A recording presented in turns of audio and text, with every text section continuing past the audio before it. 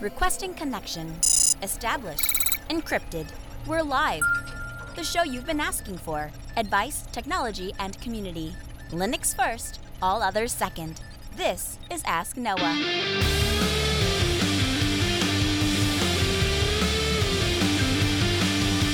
Live from Multispeed Technologies, the Ask Noah show starts right now. This is the show we came to do all the things on Linux they said couldn't be done and take your questions on how to do the same. The phone lines are open this hour. To be a part of the program, it's a free call, 1-855-450-NOAH.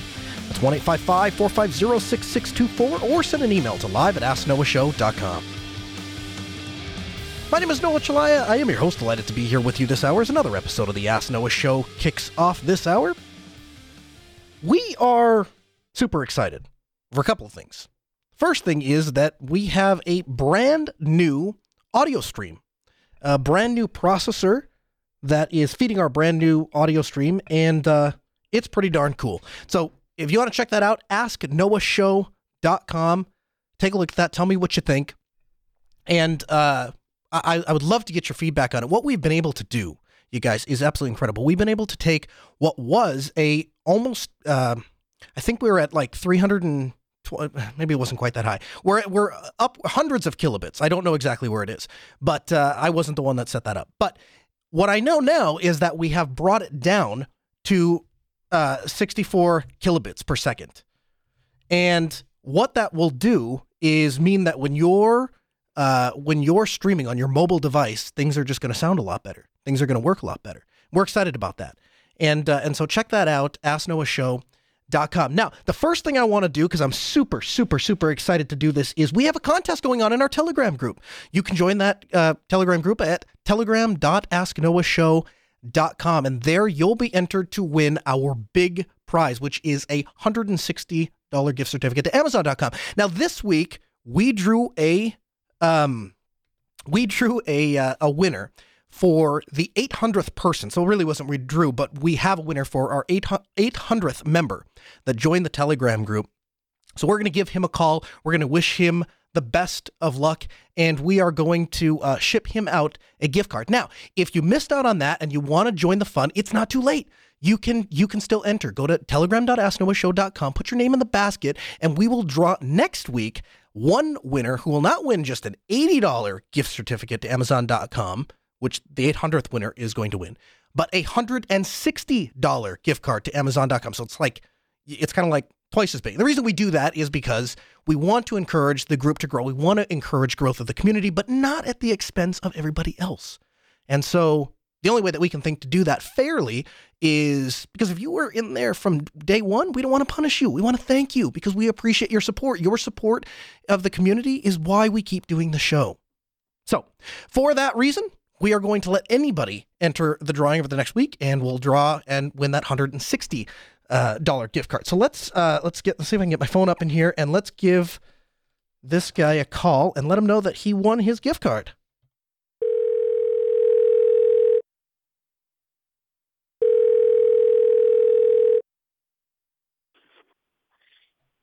Hello, it's Chris.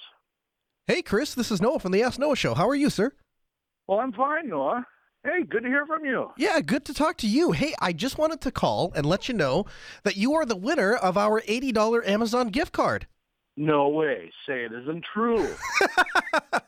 I just wanted to give you a call and let you know that.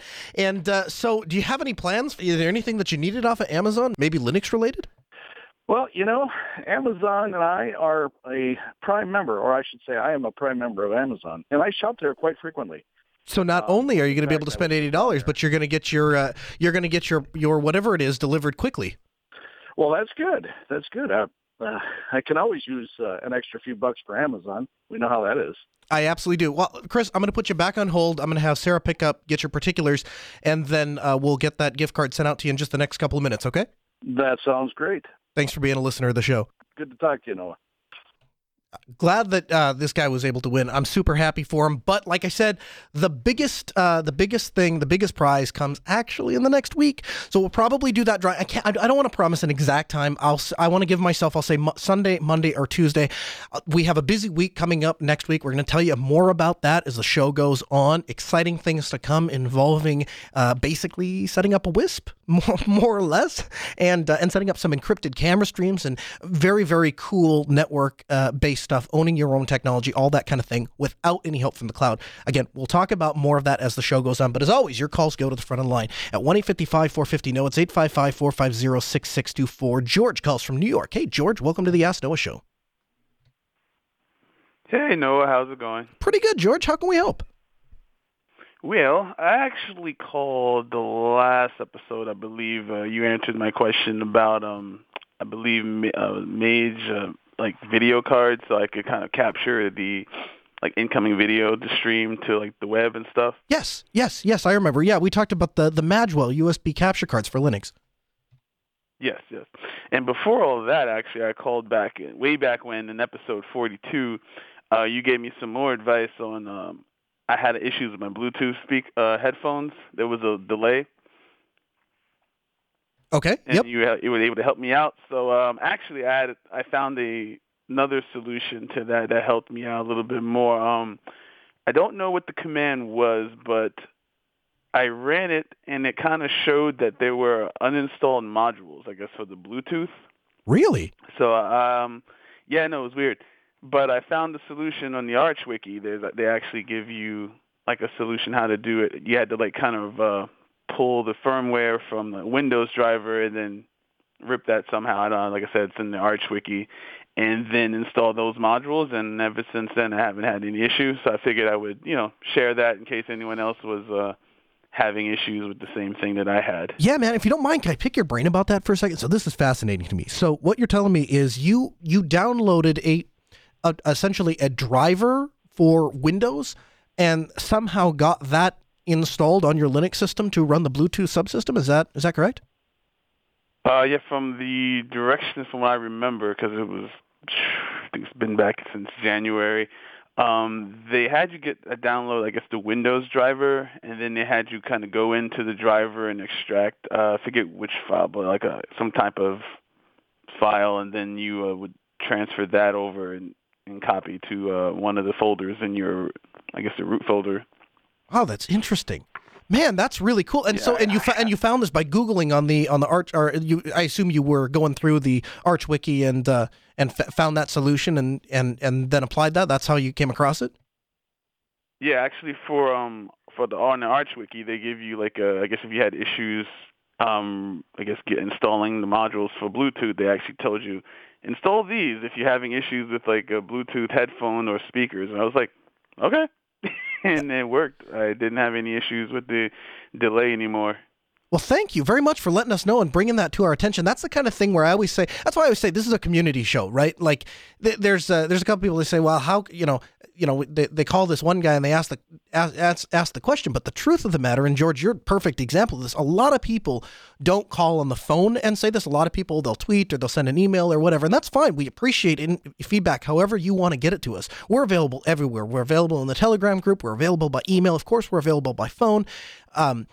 Social, Twitter and Facebook, all of those things. We are welcome to take feedback that way. But what's fantastic about what you're doing, George, I just want to thank you so much, is you are giving back to the community and participating in a constructive way. So the next person that is struggling with Bluetooth, if they have listened to the show and they've kind of followed the progression of the show, they know about the issue. Now they have a really solid solution. Would there be any chance, George, I could get you to send me or email me a link to that entry in the Arch Wiki so we can include it in the show notes for anybody that's listening? I was just about to ask if you wanted me to send it to like the Telegram group or something. But if I could, when I find it, I'll shoot you an email, and I'll also send it to the Telegram group. Hey, just real quickly, it's not the Foxconn Hon Hi 2F Lite on Broadcom device, is it? I suppose you don't have the link in front of you. I have the no. I just know I have the. If anyone else has the same Dell XPS 13, I don't have the Intel Wi-Fi card with the Intel Bluetooth, so I guess that's kind of why I maybe had some issues with it before. Sure. Yeah, the chat room has found an entry to the Arch Wiki, so we weren't sure if that was it or not. But yeah, if you just, it's kind of a mean question to ask here on the air. Why would you have that link in front of you? It's not like it's not common or proper to read links over the phone anyway, right? So, but yeah, I'll keep a look out for that email. If you can just send it to live@asknoahshow.com, and I'll include that link in the show notes. I thank you very much, George, for your time. No problem. Thank you. Have a good night. Yeah, thanks for calling back. Again, that, ladies and gentlemen, is true community participation. And George is not the only one. Like I say, there are a lot of people. Just last week, we were talking about a couple of things. And as soon as I got off the air, I started to look at my Twitter feed and email all over the place. There are people that are making recommendations. And I have to tell you, it really makes me happy, because that arms me with the tools that I need to continue to do the show. And I don't feel like I'm a zombie here just talking to myself in the microphone. Again, phone lines 1-855-450-NOAH. It's 855-450-6624. Zabbix 4.0 LTS, that was released. Now, Zabbix is a really cool piece of software. We have not talked about it in depth on the Ask Noah show. I suspect that this is going to be one of the things that we are going to take a deep dive in probably very shortly. If you are not using Zabbix, you need to be. If you have any amount of servers or network equipment, honestly, if I'm leveling with you, going into an environment that does not have Zabbix installed feels to me like driving my car with my eyes closed. I don't know how people troubleshoot networks. I don't know how people keep an eye on what their network is doing if they're not using Zabbix. That's how strongly I feel about it. Zabbix is an open source monitoring software. So essentially what you do is you install Zabbix on a Linux server, only runs on Linux, and it monitors the network. It monitors network traffic, servers. It's able to collect network utilization and give monitoring. It monitors the CPU loads of the various clients that are on the network and the disk space. Now, what really stands out to me for Zabbix, actually the first reason I was driven to try it, is a lot of these software monitoring platforms work on a server-client relationship. So SimpleHelp is a fantastic example of this. And I have nothing bad to say about SimpleHelp. Again, we're big fans of SimpleHelp. They released a new version, I think last week. We didn't get a chance to cover it, but it's a fantastic piece of software. We ran all of the updates. Linux continues to be a first-class citizen. I think it has a severe feature advantage over TeamViewer as it relates to resource monitoring and scripting installs and automating some processes and stuff like that. So certainly if you have more than one machine, I think it leaves TeamViewer in the dust. But the other thing is, it's not just a wine wrapper. Linux is a first-class citizen in SimpleHelp. But it's a great example of a server-client relationship. And not that there's anything wrong with this architecture, but the idea is that you install the SimpleHelp server on a device, and then you install a remote client access agent on each of the computers that you want to get to, and that access agent talks back to the central server. Now, the advantage of that is that you have a central point for all of the devices to report in, and so you can do heartbeat monitoring to notify you if a computer goes offline, a machine goes offline, if a client goes offline. It also allows you to do things like keep antivirus definitions up to date if it's a Windows client. It allows you to look at when that computer was last active. So, for example, one of the features that we use all the time is the ability to look and say, when was the last time somebody moved the mouse or ran the keyboard? And that lets me know if they're just looking at their screen reading something or if they stepped out to lunch, that kind of thing. So it's a great architecture. It works really well. The problem with that is we have to touch every single machine that we want to manage. Now, some of you out there are listening and you're saying, no, that's a good thing. That's a good thing. If you're going to get remote access to somebody's machine, you're going to creep on someone's data. There probably should be a task that is taken on that machine. You should have to touch it, sit down on it, maybe even put in a password, right? Well, that's true if we're talking about home users, but when you start getting into managed enterprise environments, so we have a lot of clients that have hundreds, if not thousands of machines sometimes, and we're responsible for managing all of those machines. Worse yet, some machines, or some companies rather, are a BYOD. That's becoming very, very popular. Bring your own device. I was talking with Chris. I was at JB1 last week, and Chris and I were talking about this. A very popular business model that we are seeing is that people don't have assigned desks. They simply have cubicle workstations, and they assign laptops, and when you get into work, you sit down where you want to sit down and you work. Google is famous for this. They have couches, they have tables, and you just sit down with your device and you log in. Now, in a network infrastructure like that, how do you provide efficient and practical measuring? It's not really possible. It certainly isn't easy, because I am dealing with the fact that people are bringing these computers on to my network, and I'm still responsible for monitoring. And so the way that we handle that, what we have been doing with Zabbix, for example, is Zabbix has an agentless monitoring system. So if you understand SNMP and you understand how SNMP works, then you'll understand how this agentless monitoring of Zabbix is working. It's a very, very similar concept. And so the Zabbix server can sit on the network, and obviously it's not going to gather details to the degree that you would get if you installed the remote agent, but certainly you are going to get enough information to be able to keep track of some basic things. How many clients are on the network, for example? How much traffic is traversing the network, for example? And so that ability to offer both agent-based and agentless monitoring is just fantastic to me. So if you choose to go the agent route, then you install that agent, it collects data, and it reports back to that centralized Zabbix management server. Now, once it gets into that management server, we can do a whole bunch of stuff with it. And that's where Zabbix really starts to show its true power. The first thing you can do is simply log into the very friendly graphical web interface, and you can just look at what's going on. So it gives us real-time data on what's happening on the network. Ubiquiti is very famous for this too in their UniFi system. I can log into that system and see at a moment's glance how many users are on the network, how many access points are up, how many, if any, have failed, how many, if any, have missed a heartbeat. And we can start to identify problems before the client even knows they're there. Zabbix takes what UniFi is doing and it turns it into a network-wide system. So if you have familiar with the UniFi system, anybody that works on enterprise networks probably does. Zabbix is the thing that will do that for you, except it extends it to, basically any device that's on your network, which is just amazing. The second thing that it allows me to do and that we use all the time is we are able to push alerts to our technicians. So for example, we have critical infrastructure here at Altispeed Technologies. Absolutely has to be up 110% of the time, no exceptions. Right? People talk about 5 nines of uptime. I talk about 5 100ths of time. That's how serious some of this stuff is. Our ticketing system, for example, right? We just literally cannot afford for it to go down. And now that's a bit arrogant, because anybody that maintains server for a living will say, well, you can't have 100% reliability. No, that's true. You can't. But you can dump enough money in a problem that if one server goes down in one place, you've got 5 others in 5 other places on totally different networks on completely separate service providers, some way to make sure that critical infrastructure stays up.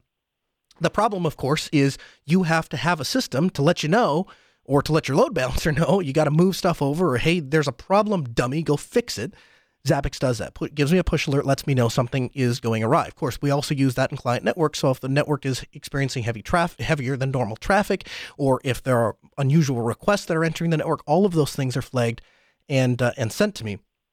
Now, the last thing that we use that Zabbix is particularly good at, and this is, I think, where Zabbix, other than the fact that it's open source and so obviously more secure, this is where Zabbix really sets itself apart again, the reporting. The reporting in Zabbix is absolutely next level. You can customize a report to show any sort of metrics that you want.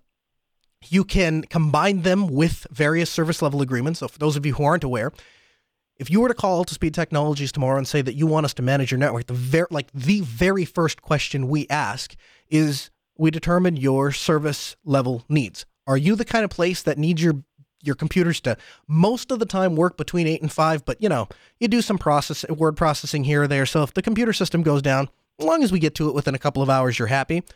Or are you the kind of business that needs your computers up 100% of the time between 8 to 5? And of course, we don't promise 100% of the time. 5 nines is the best we get. Or are you the kind of business that needs your hospital and people's lives depend on your computer system being up and running? Those machines, that infrastructure has to run 24/7, 365. Now, if that's depending on where you fall into those categories, we're going to treat you differently, and we are going to provide you with different technology to accommodate that. Zabbix allows us to integrate those service level agreements with the monitoring and statistics. So at the end of the year, when we sit down and you try and negotiate us and go, yeah, you know what, Altispeed, you're charging us a little bit too much money. We think we deserve a better deal because we don't think that you're doing what you said you were going to do. We can pull out data and say, no, look, we told you that your network would be up this often, and here's the data that proves that, yes, it was, and no, we're not cutting you a price break, or yeah, you were right, and what do we have to do to make you whole? And that level of reporting, that very straightforward, direct measure of we are doing good or we are not doing good is absolutely invaluable as a business owner. So Zabbix, I believe it was 4.0 LTS came out, and I've been playing with it a little bit this week. They have a kiosk mode, which is optimized for video walls. And this is one of those things that when they announced this feature, I mean, I'm getting giggly just thinking about it. When they announced this feature and I saw that this came out, we have digital signage everywhere. I mean, the thing has gone boom, boom, crazy. This is what people call all the time and say, well, we need a restaurant wants menus and hotels want waiting lists. So Zabbix now is optimized for these video walls, and they support this thing where you can have a full screen mode and show us what is going on as digital signage. And of course, so when we as soon as that came out, we put it up at Altispeed so we could kind of take a look at that.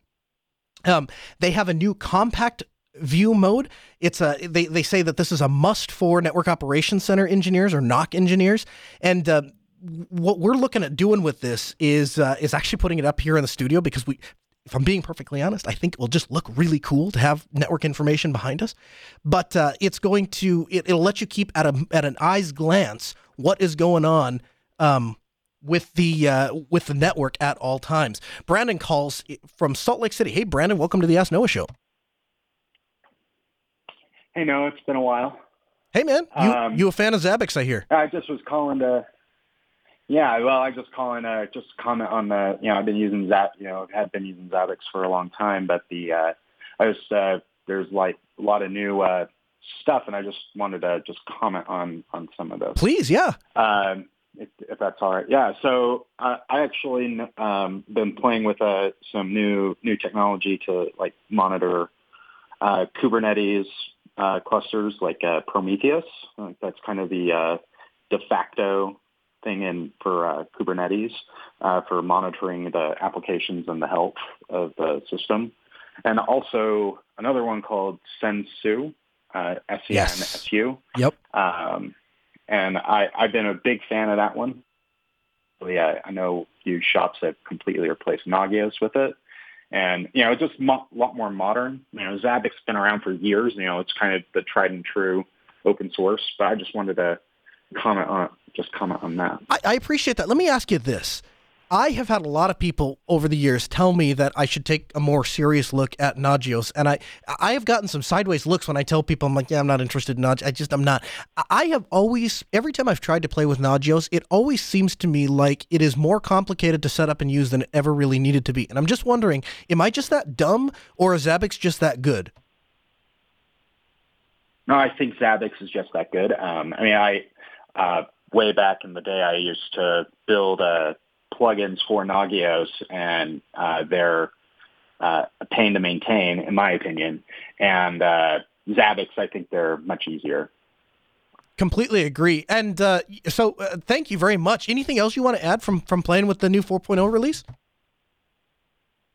None. That's it. I just wanted to drop in and say hello. It's been a long time since I've been on. Yeah, it has. And Brandon, you always have an open invitation to the show, so you give me a call anytime, we'll get you on.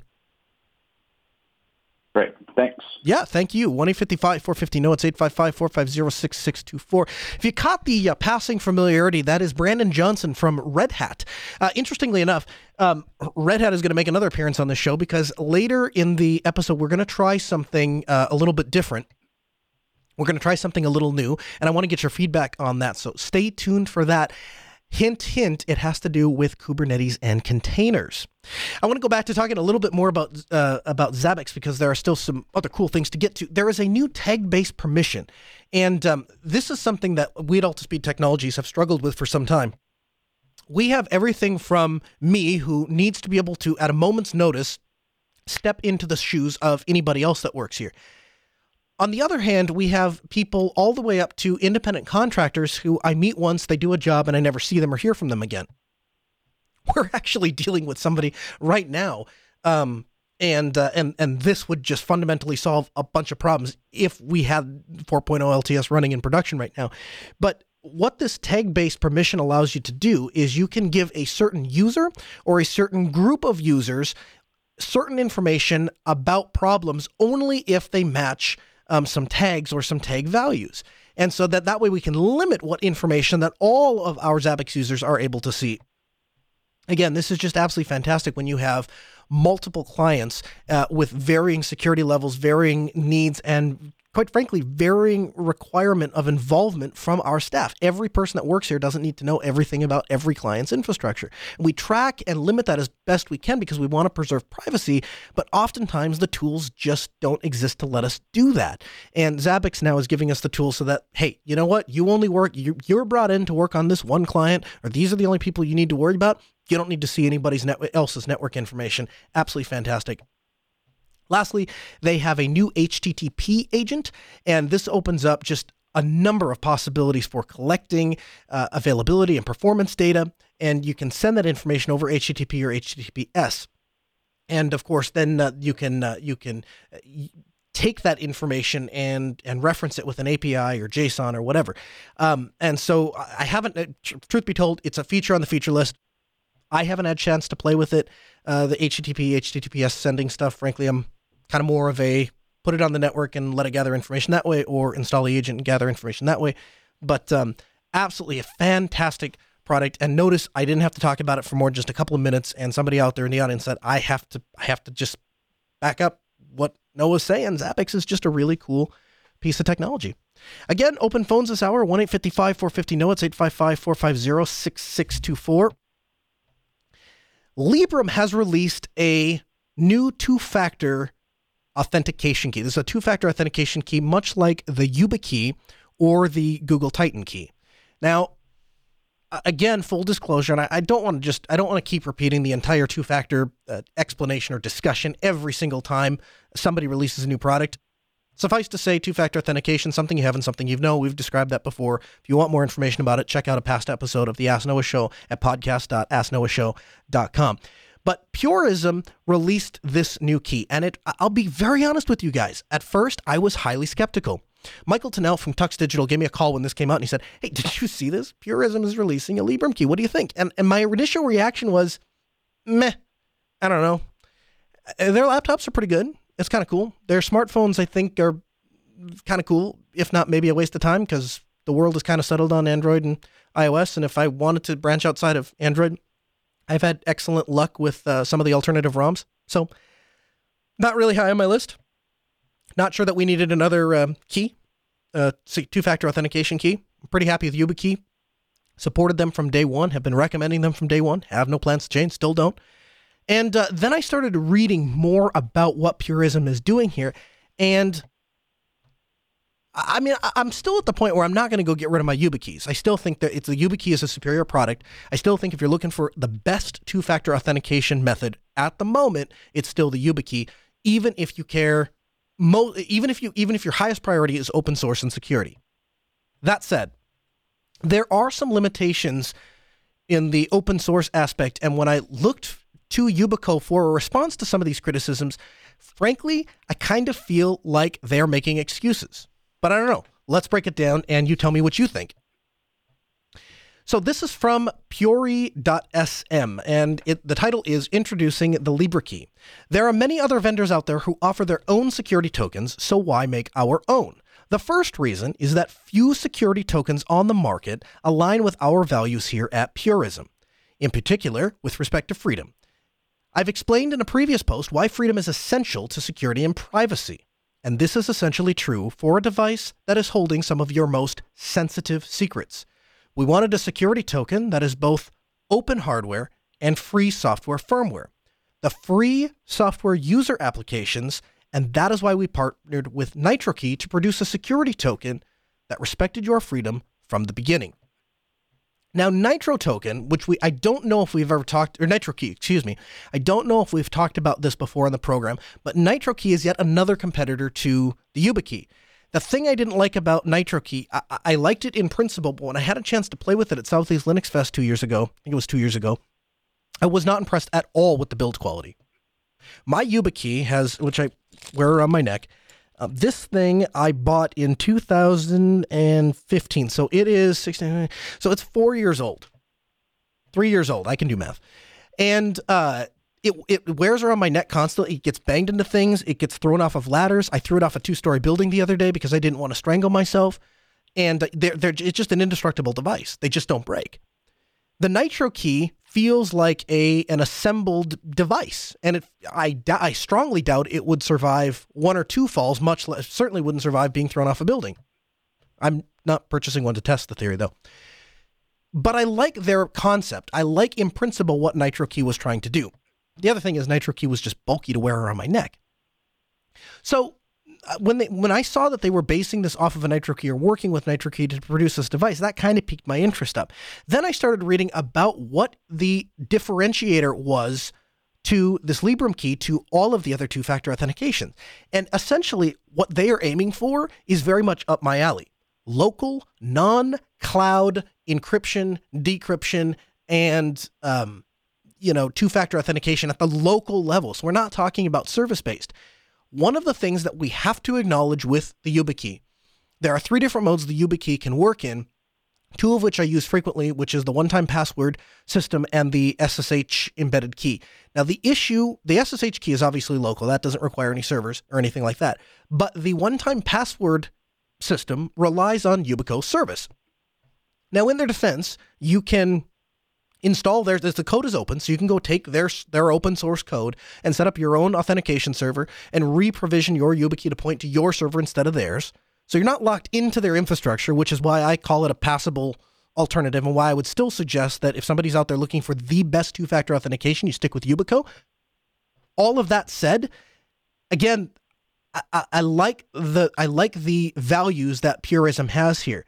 So they talk about using the Librem key. They've designed it to automatically decrypt your hard drive when you insert it into your computer at boot time. It'll also automatically lock your laptop whenever you remove the Librem key. Now, when I first bought my YubiKey, this is something I wanted to do. If I ejected the key out of the computer, I wanted the screen to lock. Now, I was able to do that with some UDEV rules, but it was kind of hacky. It wasn't a real good solution. They also support out of the box the ability for the Librem key to log you into your computer. And that is a question we have taken here on the Ask Noah show more than a couple of times. People have called in and said, can I use a 2-factor authentication to both the decrypting the hard drive thing and logging into the computer? And both times I've had to say, well, here's the thing. You can kind of do it with PAM authentication, but it sort of requires network infrastructure to be there. The only other really way to do it is to store an insanely long encryption password on your YubiKey, but in that case, it's not really 2-factor. It's really more of like a memorized 1-factor. And so there up till this point, there hasn't been an insanely good option. Now there is. There's the Librem key. Do I think that the Librem key is going to get a ton of market penetration?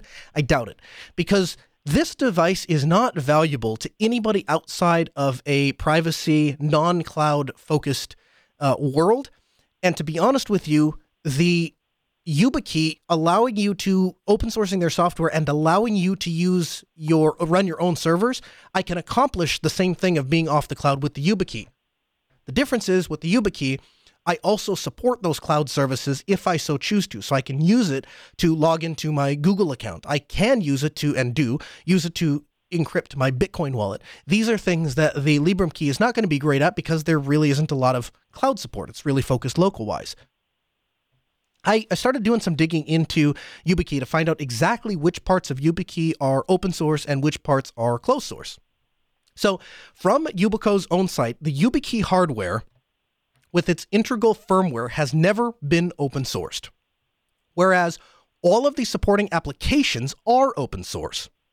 The YubiKey Neo, so that's a little thing that sits inside of my USB port. I have one right here in front of me on this laptop. The YubiKey Neo is a 2-chip design. There is one non-secure USB interface controller and one crypto processor, which runs Java. There is a clear security boundary between the two chips. This platform is limited to RSA with key lengths up to 2048 bits and ECC up to 320 bits. The YubiKey 4, that's the second to latest one that came out, the 5 just came out. The YubiKey 4 is a single chip design without a Java controller, featuring an RSA key with lengths up to 4096 bits and ECC up to 521. Yubico has developed firmware from the ground up, and these devices are loaded by Yubico and cannot be updated. The OpenPGP Applet 4 YubiKey Neo was and still is published and open source. And then they go on and list all of the open source projects that they have on GitHub. So, the TLDR on that is that key components of the hardware are closed source while the software is open source. And their crappy cockamamie excuse for this is, well, it would be insecure, basically. I mean, we'll have the article linked and you can go review it for yourself. But their basic argument is, we could let you do this, but the issue here is we really need to keep the hardware secure. And if we went to open source hardware, who knows what would happen? And I find that to be a farce. I find that to be an excuse and a cop-out. I can't think of any justifiable reason why open source hardware is any less secure than closed source hardware at any time for any reason. If you are confident in the security of your design, you should have no problems with somebody coming and knocking on the door. And if you're not confident in your security designs, then I don't want to use your product. That's kind of the natural open source guy coming out in me. Is I'm not happy with their excuse, because that's really what this entire article is it's an excuse.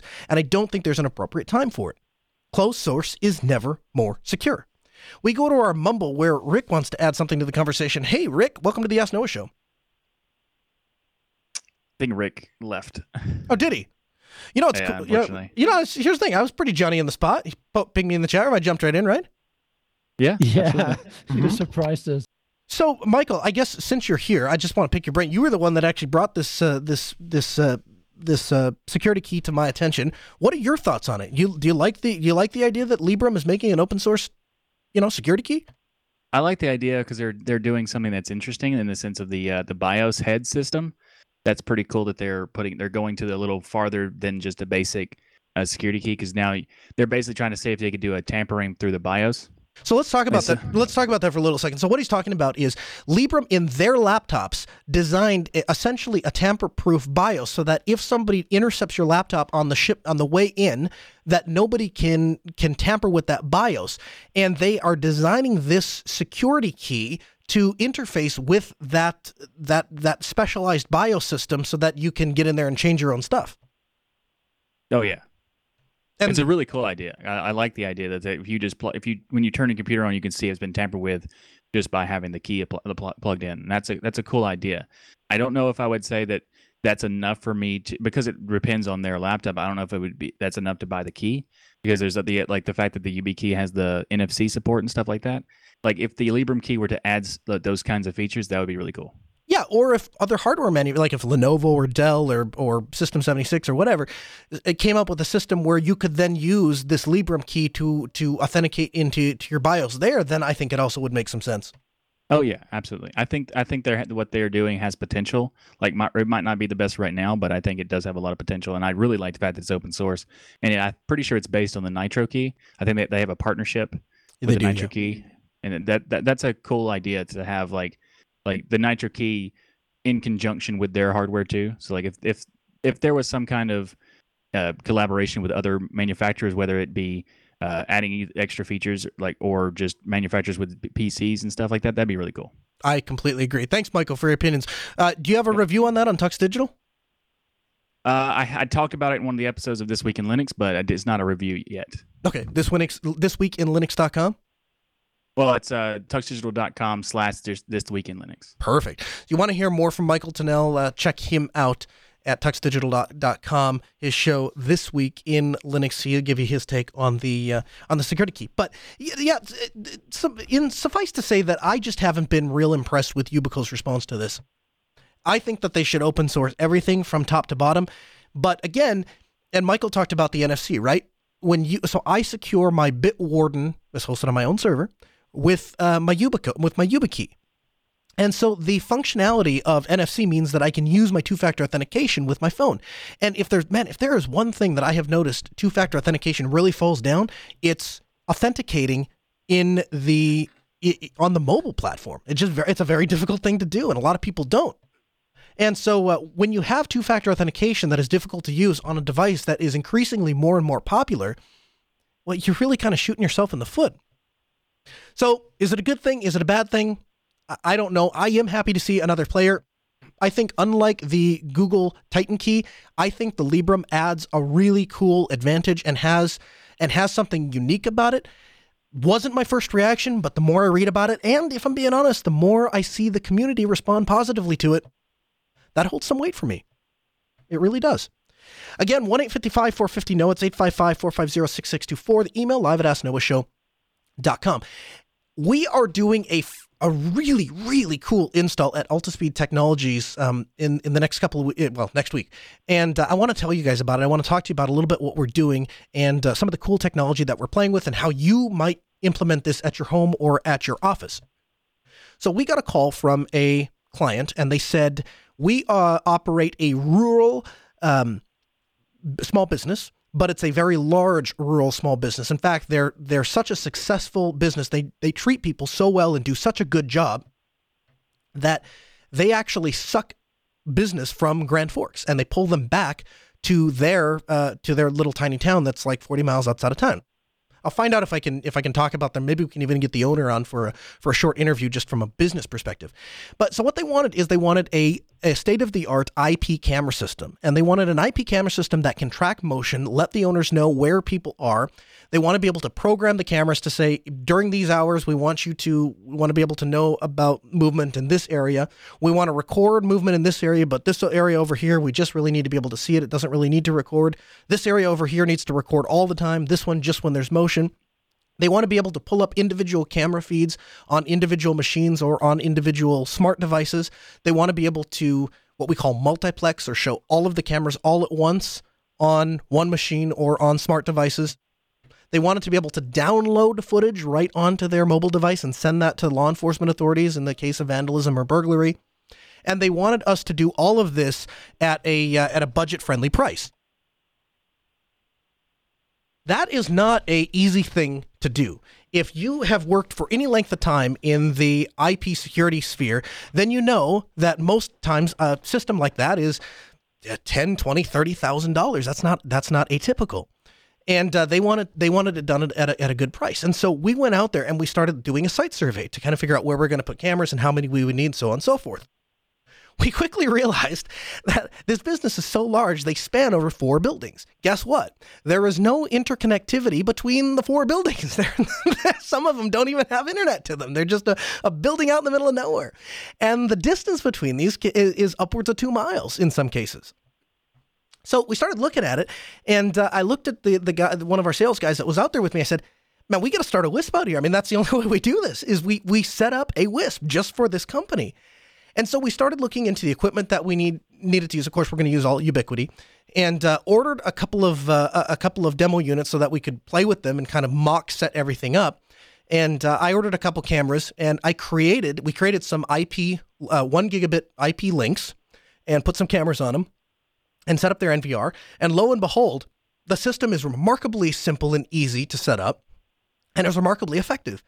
And so what we're going to end up doing is putting a sector antenna, 100-degree sector antenna, on their main building, and then at each sublocation, including some city-owned light poles, we're going to put some cameras on there, and then put a little like electrical Hoffman box.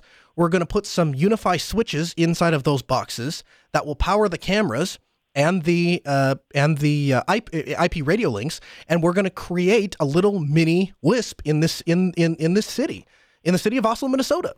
Now, I am flying in a good friend of mine who is an industry expert when it comes to IP radio links, and that is Chris DeLuca. He's been on the show a couple of times.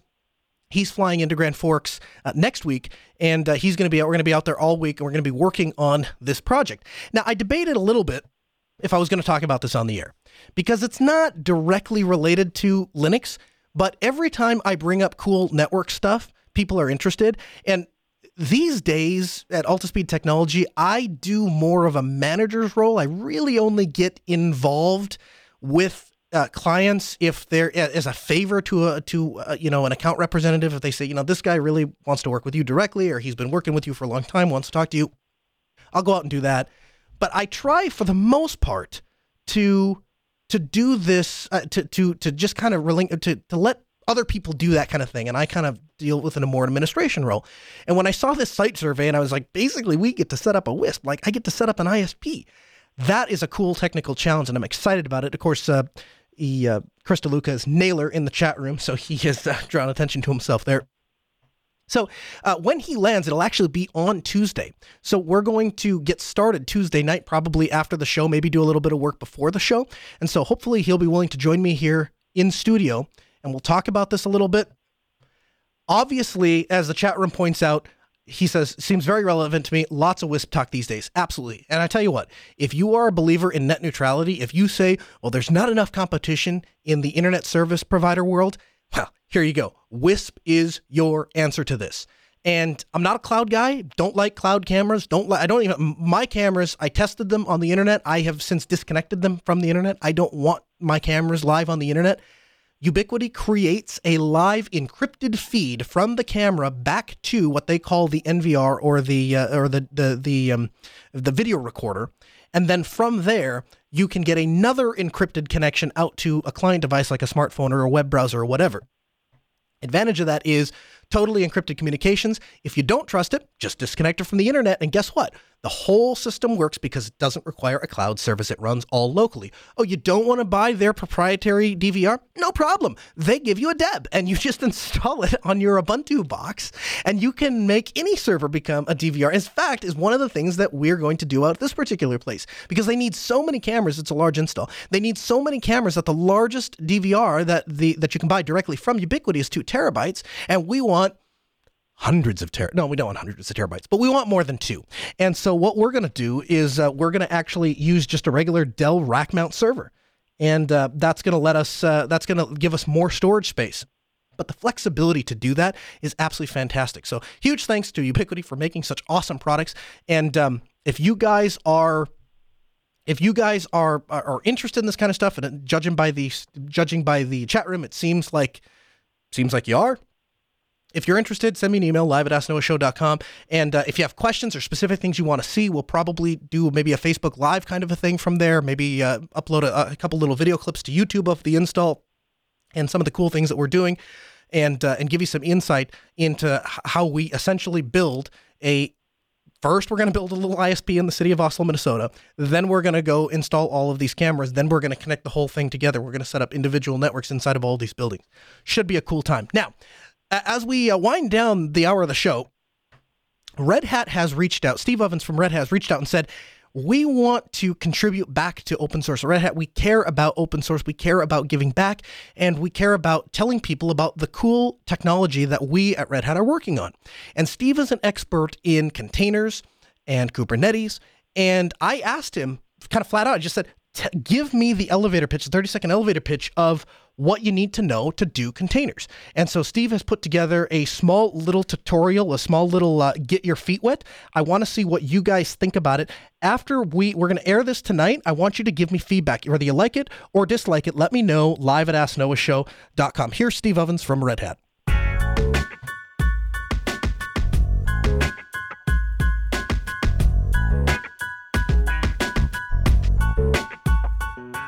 Have you ever been in a situation where you wanted to try the latest software, but you didn't want to set up the infrastructure required just to test it?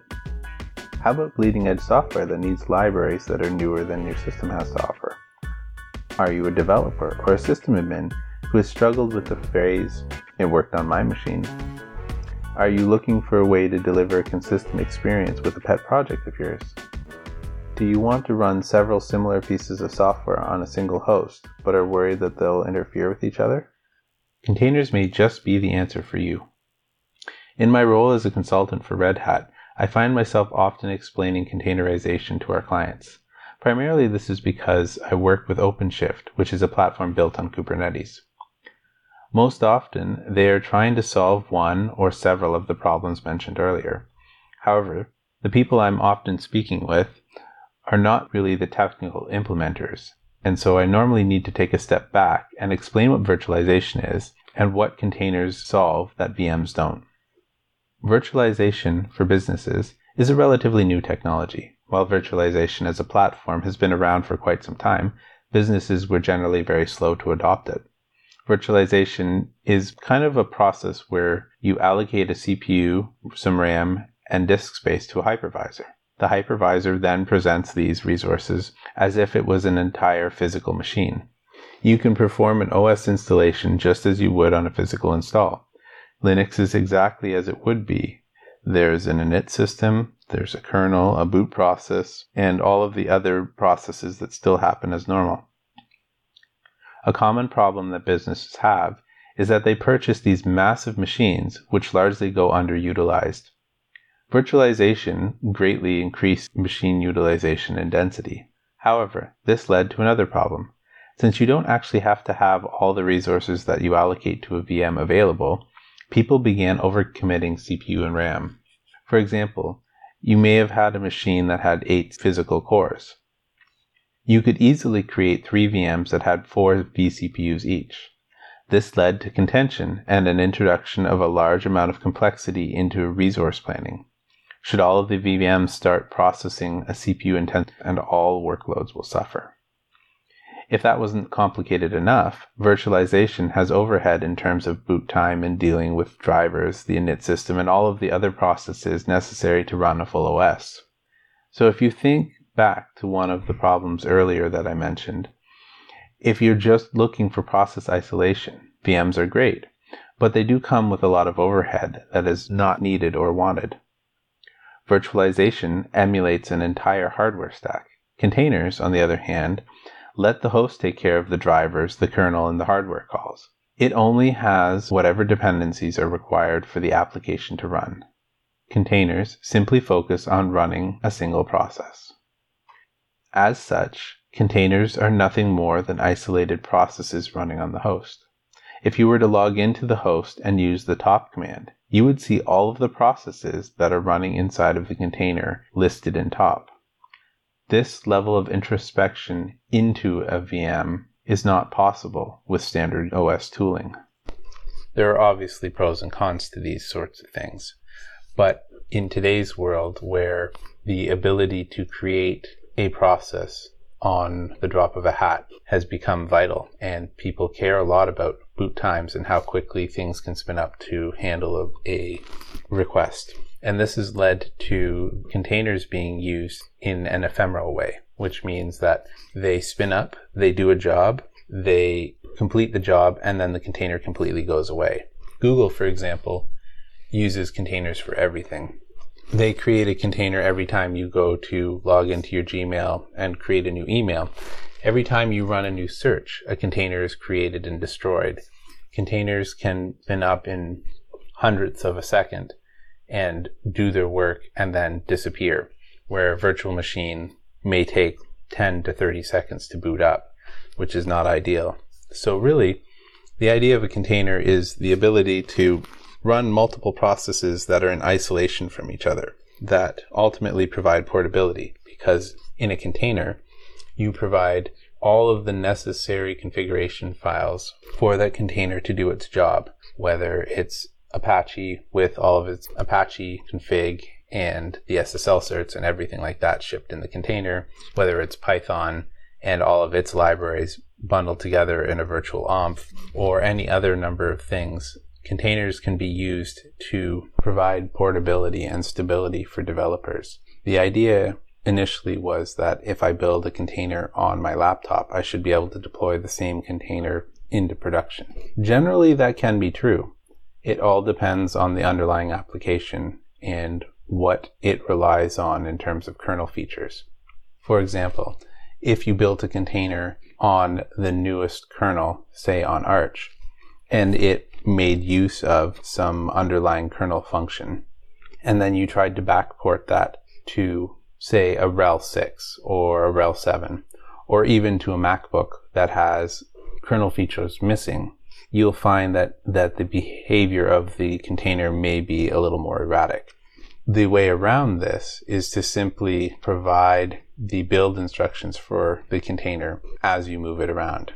In order to build a container, you have a file which defines the container. Once you run the build process against the file, it generates a container based on all of the instructions that you have provided to it. There are two ways that people normally deploy images. You can either deploy the resulting image after you have run the build command against your definition file, or you can pick up that build definition file and build it on the host that is most close to your production system. Generally speaking, either will work fine, but for complicated projects, the best course of action is to ship the definition and have the system, such as a RHEL-box, do the build for you and then deploy out into production so that you can be sure that the image that you have put out into production has all of the kernel features needed to run successfully. And that's really all that containers are. They are a set of build instructions for process isolation. Before containers came along, businesses often struggled with variances between developers, where a developer would develop something locally and push their changes, but it wouldn't work the same out in production. And they would say traditionally, well, it worked on my machine. With containers providing the build instructions, you can now be assured that what you ran locally will run in production, provided that you follow standard operating procedure when you run it through your tests. Again, Steve Ovens from Red Hat. Huge thanks to him for producing that segment for us. If you like it, let me know. If you disliked it, let me know. If there's a lot of interest in it, he says he's willing to do it on an ongoing basis. So we would love to get your feedback live at AskNoahShow.com. Now, in the chat room while we were playing that segment, the question came up. Naylor actually points out and says, "No, I thought you hated UniFi switches." Well, I have been a little critical of UniFi switches in the past. Let me tell you why in this particular install we are using UniFi switches. Essentially, at every camera location, we need two things. We need the IP camera and we need the IP radio to link back to our main place. Now, we could just use two PoE injectors. The problem with doing that, one, is there's no monitoring or troubleshooting of the network there at that location. And the second, and arguably more important thing to me, is I don't have the ability to remotely restart the camera or the IP link. If we run that through a Ubiquiti 8-port PoE switch, now we open ourselves up the ability to log into our controller and just tell it restart switch port 1 or restart switch port 2.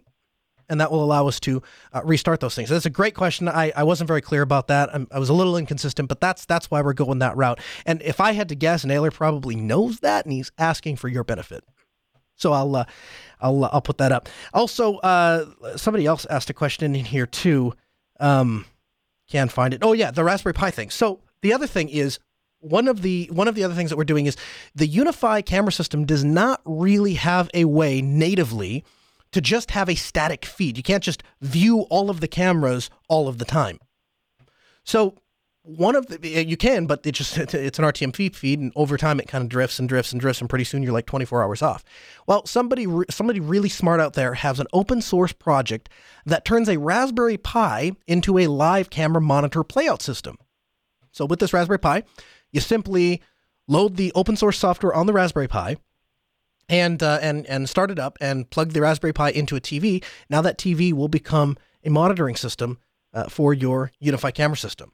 Very, very cool stuff. I don't think we're going to use it in this particular install because all of these guys are really only interested when there's an event that has occurred. They just want to go back, pull the footage, email, that kind of thing. We don't really have to worry about it. But the project does exist, and that's what I like about Ubiquiti in specific, is that they're very, very forward-thinking when it comes to the maker people, the maker movement and all of that. They're very willing to work with people. People come up with good ideas or clever ways to iterate on their invention, and they're perfectly happy to do that.